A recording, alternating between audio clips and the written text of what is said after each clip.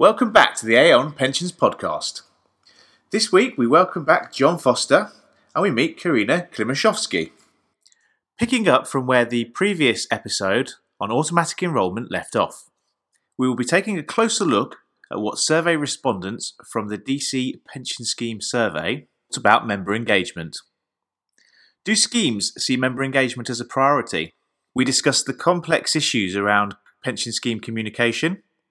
We look at when pension schemes should be engaging with members and whether there are just simply too many options and how we can get members to look at making the right decisions. Has a shift in technology and communications made it easier to engage? And we look at what is the best way to communicate with members. And now, time for the interview.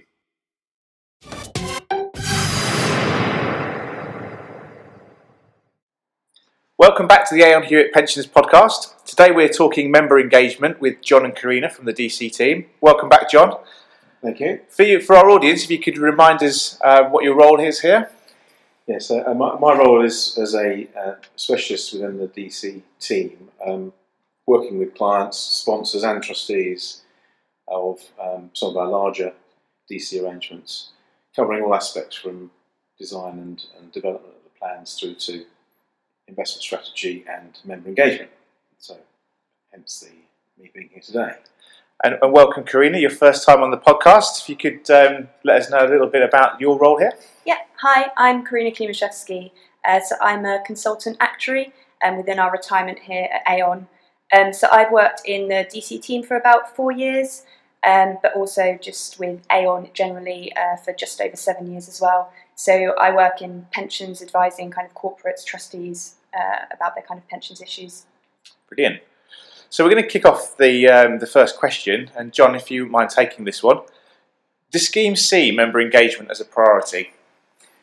It's quite an interesting conundrum, I think, this, because the survey tells us that around 70% of schemes see managing engagement as being vital to scheme success in the future. And we see schemes using multiple channels for communication and engagement. In fact, a third of schemes use 10 or more different methods of communicating with members, which is fantastic. I think the conundrum comes in when we find that over 60% of schemes don't actually have any kind of clear communication goals. So it's trying to square a lot of activity with perhaps a lack of a plan and a strategy to go with it. Do you think that is because of the way that pension schemes are traditionally set up? Do you think there maybe needs to be more focus on, a governance structure that helps with member engagement?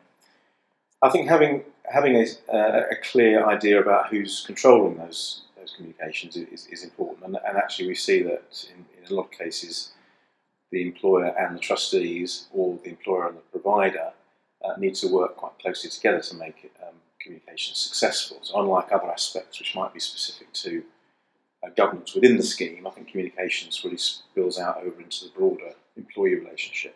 And do you think sometimes it kind of gets left to, that's HR territory, so we'll leave it with them, and there's this kind of expectation that somebody else is just going to pick that ball up? Yeah, I think it does sometimes fall down the cracks, and it's also fair to say that it costs money, and therefore requires a commitment of resource as well to make sure you're doing things effectively.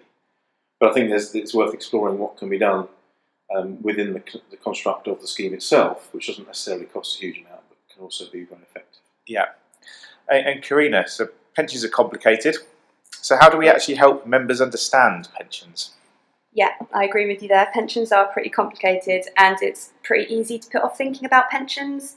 So it can seem a long way off for loads of people. As I said before, it's pretty complicated. So it's really difficult to get it to the top of people's priority lists.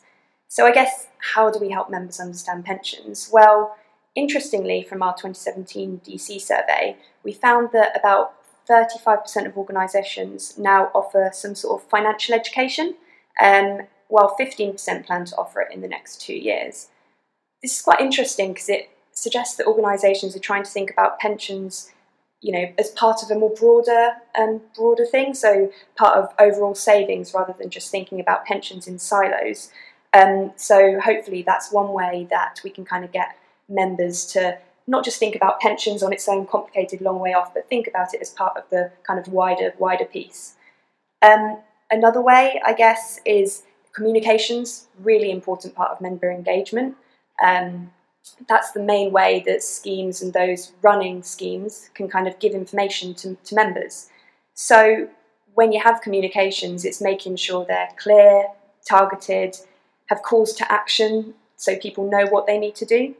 So, for example, if you've got a communication that you're sending out to members that talks about how much money you've got in your DC pot, trying to translate that into pension, trying to translate that into, if you saved a little bit more, what impact would that have?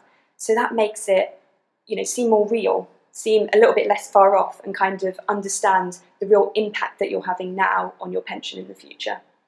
I think what we're also seeing there is, as Karina said, you're trying to make it engaging for people so they don't get turned off by such a fascinating subject. Or scared off. Indeed. But trying to find some way of integrating all that in some form which enables people at different stages of their working life to access that information whenever it's relevant to them, and to push information to them whenever it's relevant to them, is something that a lot of organisations are now trying to grapple with. Aon have got the Big Blue technology platform, which does that sort of aggregation of information, so people can see all the information in one place, and there are other tools and portals that are available to achieve that. And plus, you've also got the government who've introduced the pensions dashboard, which is a mechanism at least to try and get everyone's information about pensions together in one place. So there's this general trend to try and pull information together in a format that people can engage with when they're ready to do so. I think it's quite funny, isn't it, really? Because I think with banking, people are quite au fait with using online banking. They've got their ISA and they've got all their savings in one place. But it's strange how it just doesn't. It hasn't really been rolled out to pensions for so long. And I know that the dashboard and these other products, Big Blue, are often touted as the answer, the solution. I mean, do you think it's as simple as that, or do you think we've still got a bit of work to do to get people actually, using these products in the first place? I think the evidence is there that where information is available, particularly online, if it requires the member to actually think about interacting with that technology, very few do in practice, and therefore the successful combination of technology and communications is to actually, as Karina says, you've got your targeted communication, but you've also got a call to action, and it encourages somebody to think about something in a way that perhaps they haven't thought about it before. I think the other challenge and the other distinction between banking and pensions is banking is the here and now, and is your cash. Where's it going? What am I spending? Yeah. Where's it gone? Yeah. Who else has got access to my account? I don't know about. And then there's the pension side, which is a long time away in the future, and therefore there's no immediate sort of either satisfaction from any interaction or any real kind of handle on what that means to people. So translating it to things that matter to people, I think, is the key, and perhaps hooking them in at points in time when it's relevant to them. Well, kind of nicely leads on to our next question, which is when should we be engaging with members? Because I imagine it's different at whichever stage of the journey they're on. Yeah. Well, ideally, we'd like everyone to be really engaged in pensions and like really excited, exactly like we are, John, and to be reading all communications, taking action, understanding everything. Engaged members, people who understand pensions, they're going to be the ones that will make a decision when needed, will understand all of the options. So obviously, that is the ideal. But realistically, it's quite hard to engage with people, particularly at a young age. Yeah. Pensions, it seems like such a long way off. It's something that you can potentially take from 55 at the moment at the earliest. It's really difficult for those young guys, and it's quite a problem. But at young ages, then sometimes it's good to default. So if we think about auto-enrollment, which was kind of a government initiative to try and default everyone so that those people who are eligible are kind of in a pension scheme, so get more people into pension schemes. we've seen that started in 2012. There are now far more people in a pension scheme than there were previously. So that, defaulting has been quite a success. There are more people in schemes now. So that was great. But I guess let's think about other defaults and other ways that we can kind of use that to get people to be getting kind of good outcomes for their pensions. So, for example, the default investment option. You join a scheme when you're young and you're being asked, where do you want to invest? That's quite a difficult decision, where you're going to invest for, 40, 50, 60 years.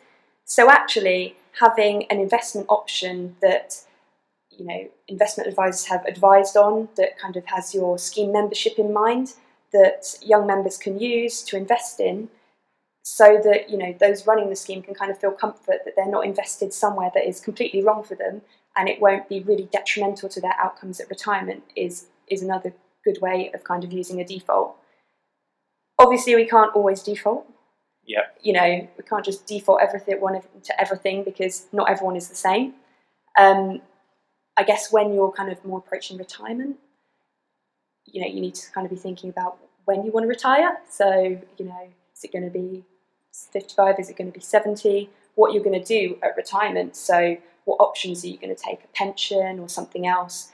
And that's the point that for those members, it's really important to engage and not default. So having some sort of strategy in place for communications for those guys. Do you think, I suppose it goes back to the financial education slightly, but, younger members of a scheme probably need to be educated that, some element of risk is quite good. And obviously as you get closer to retirement, you probably become a little bit more sort of liquid in your choices, and you're probably looking at less risk because you've built your pot up. Do you think that's always clear? Do you think more could be done there? I think there's I think the answer is almost not to try and engage people in things that they're not going to understand. So that I think the issue around not expecting members at a young age to engage in the decision making around investment, because they probably won't. Not that they won't understand it, but they won't necessarily make decisions which are fully informed, as you quite rightly say. Taking the right level of risk over the right time frame is very much something that is a specialist investment knowledge area. I think the default investment strategy should do that for you without you thinking about it and without you worrying about it. I think in terms of focusing members on things that they can understand, it's things like using modelers, so the use of the actual availability and access to modelers, for example, has gone up from 54% of schemes up to 80% of schemes over the last 2 years. And that's a mechanism where you can get a member at a young age, for example, interested in how much am I going to get. Yeah. It's money terms they can recognise and relate to. Not how much risk do I take? What type of risk is that? Is that inflation risk? Is that conversion risk? Is that that's all sort of thing that they're not really going to be interested in. So I think it is about focusing them on the right things to make decisions about. Karina said they're also enrolled into the scheme, and they can make a decision about how much they contribute, and they can use a modeler to sort of do some future calculations about adequacy of benefits and things. And then as they approach retirement, is engaged in the idea of, are you sure you're in the right place for where you want to end up in terms of your post-retirement position? So it is timing and focusing on those points that really make the big difference for people. So that's quite a big jump, isn't it, from sort of 50 to 80% there? And I remember, a couple of years ago, it's quite a scare tactic. So it seems to be being used, a lot more positively now. Actually, and giving people that power to make small changes now for gain later on in life. Yeah, and it is the one thing that makes the biggest difference for people is how much they put into the scheme in the first place, irrespective of investment strategy. Obviously, that later on in life, that then becomes more and more important as you accumulate that sum of money. I know we briefly touched on it in the last episode. Obviously, with compulsion changing next year, do you think that communication needs to start now to sort of prep people for what's going to happen? Yeah, it's contributions under auto-enrolment are going to increase, and it's important to try and make people understand what that means. is an increase that people are going to have to be paying. People are going to have to be paying more into their pension scheme, but that will hopefully give them more at retirement.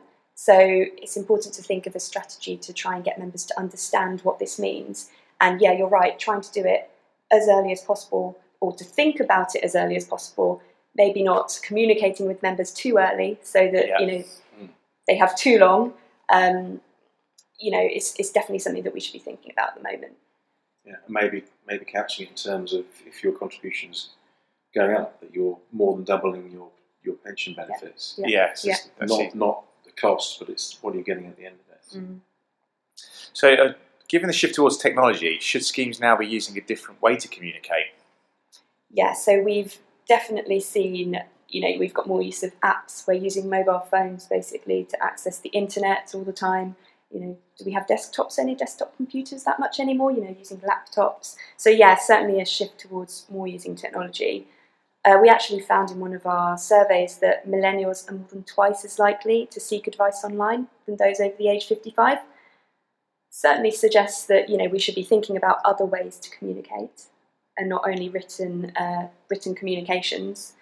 I guess most people like a reference. Most people, like to have something to reference back to, something they can look about what benefits they were getting. So actually moving completely to online, that might not necessarily be the right way to go, but using a combination of methods might be the best thing to do. So we found in our 2017 DC survey that 84% of schemes are using a combination of at least one written and one online method. So it's about, not just focusing all of your energy on one way of communicating, because different people like to use different things. Should we be capturing, but should we be using personal data? Because I think sometimes digital correspondence often goes out through the company. And actually, if I'm an active member and I leave, it's then very difficult to get me in, and that's probably why I get so many letters through the post now with the various pots that I have. Mm-hmm. But do you think there should be a more proactive way of actually getting members to contribute, an email address or some correspondence that's a bit more sticky for them? I think it's a really good idea, and I think obviously schemes are going to be and employers are quite rightly going to be very concerned about making sure they're handling data in a way which complies with an ever increasingly stringent data protection environment. But within that, I think there are great opportunities to enhance the reach of communications by using things like email and SMS messaging and things like that. So I think it's going to be a continual challenge between sort of free access to information to enable people to do things they want to do, but also to make sure there's sufficient tight controls around the use of that data that people can be comfortable. It's not just out there in the ether. Yeah. I mean, there's some. I went to a few different briefs on the pensions dashboard. Seen obviously some of the other products, on the market. Big Blue being one of them. Mm-hmm. And some people have said it should be. They're looking at Amazon as a model. Whereby push notifications come out, and people are up to date and they're served relevant content. I mean, can you see that happening in the near future? Yeah, I mean, I think things like Alexa, sell my diversified growth fund, and switch me into gilts. It might be some way off, but I mean, there's no reason why that can't happen, because clearly that is the way in which people are now interacting with technology. It's a kind of a human voice, if not a human being. I'd just love to see you trying to get that through, Alexa, at this stage. Here's a song by... Just remember where you heard it first. But I think, back to sort of where people are now, I mean, over 70% of schemes still use some sort of verbal, face-to-face type contact. So I think there are all sorts of developments which I think we can take advantage of, but I don't think we should get too carried away with the technology for its own sake. It is the extent to which it can be harnessed and used to help people make good decisions and help them in this day and age when everything happens in a split second to sort of act on something when they think of it, rather than sticking it on top of the fridge and never reading it again. Yeah. I also think that probably for millennials in particular, it's been quite been quite a rough time during their generation, watching the pensions model completely change. So with Generation Z in mind, do you think we're much better placed to be able to, get them into the pension scheme a lot earlier and offer them better financial education from the outset? I think they will. I think, and I hope that they will be much more aware of the importance of their financial well-being over time. And certainly, in terms of being familiar with finances, I think that's the biggest challenge for. I should go right through to schools, making sure that people are leaving school with some understanding about what lies ahead in terms of financial planning. So I do think that they're much better able to assimilate that information perhaps than previous generations, and it's much more part of the landscape. As soon as they start work, they'll join a pension scheme. But I still think the challenge is going to be making sure that people are able to address the challenge of what they need for the here and now, which is cash demands for debt, whether it's student debt or other, against the long-term need to put something by for their retirement. So I think it's still going to be a challenge that people are going to be grappling with. So what do you think the best way to communicate with members is? It's probably not one best way, to be honest. If you think about, you've got lots of different schemes, you have to kind of think about your membership. So one organisation, everyone might be accessing laptops and emails all the time. Yep. So emails might be quite a good way to go down, but some companies might not have any access to email. So is email really the right thing to do? Is online really the right thing to do? So I think those people running DC schemes need to think about, their actual membership and what's right for them. But then I guess if you even think within an organisation, the variety of people that you have, everyone is different, right? So everyone likes to, something different. So whether they like reading it online, whether they like going and talking to someone on a helpline, or whether they want to, read a written document. So even within a scheme, you're going to have such a range of members that you kind of need to think about offering a range. So not just one type of communication. So I think John alluded to earlier that we found that about a third of schemes offer 10 or more different methods of communication to members. It's quite a lot of different methods of communication, but there are quite a lot of different types of people. No one is the same. So I think it's more about offering a range and thinking about your membership rather than kind of focusing on one thing. So I kind of guess the key is being accessible to members. Yeah. And making it clear where you can get more information if you need it as well. Having all of this information on this great website that no one knows about is not going to help anyone,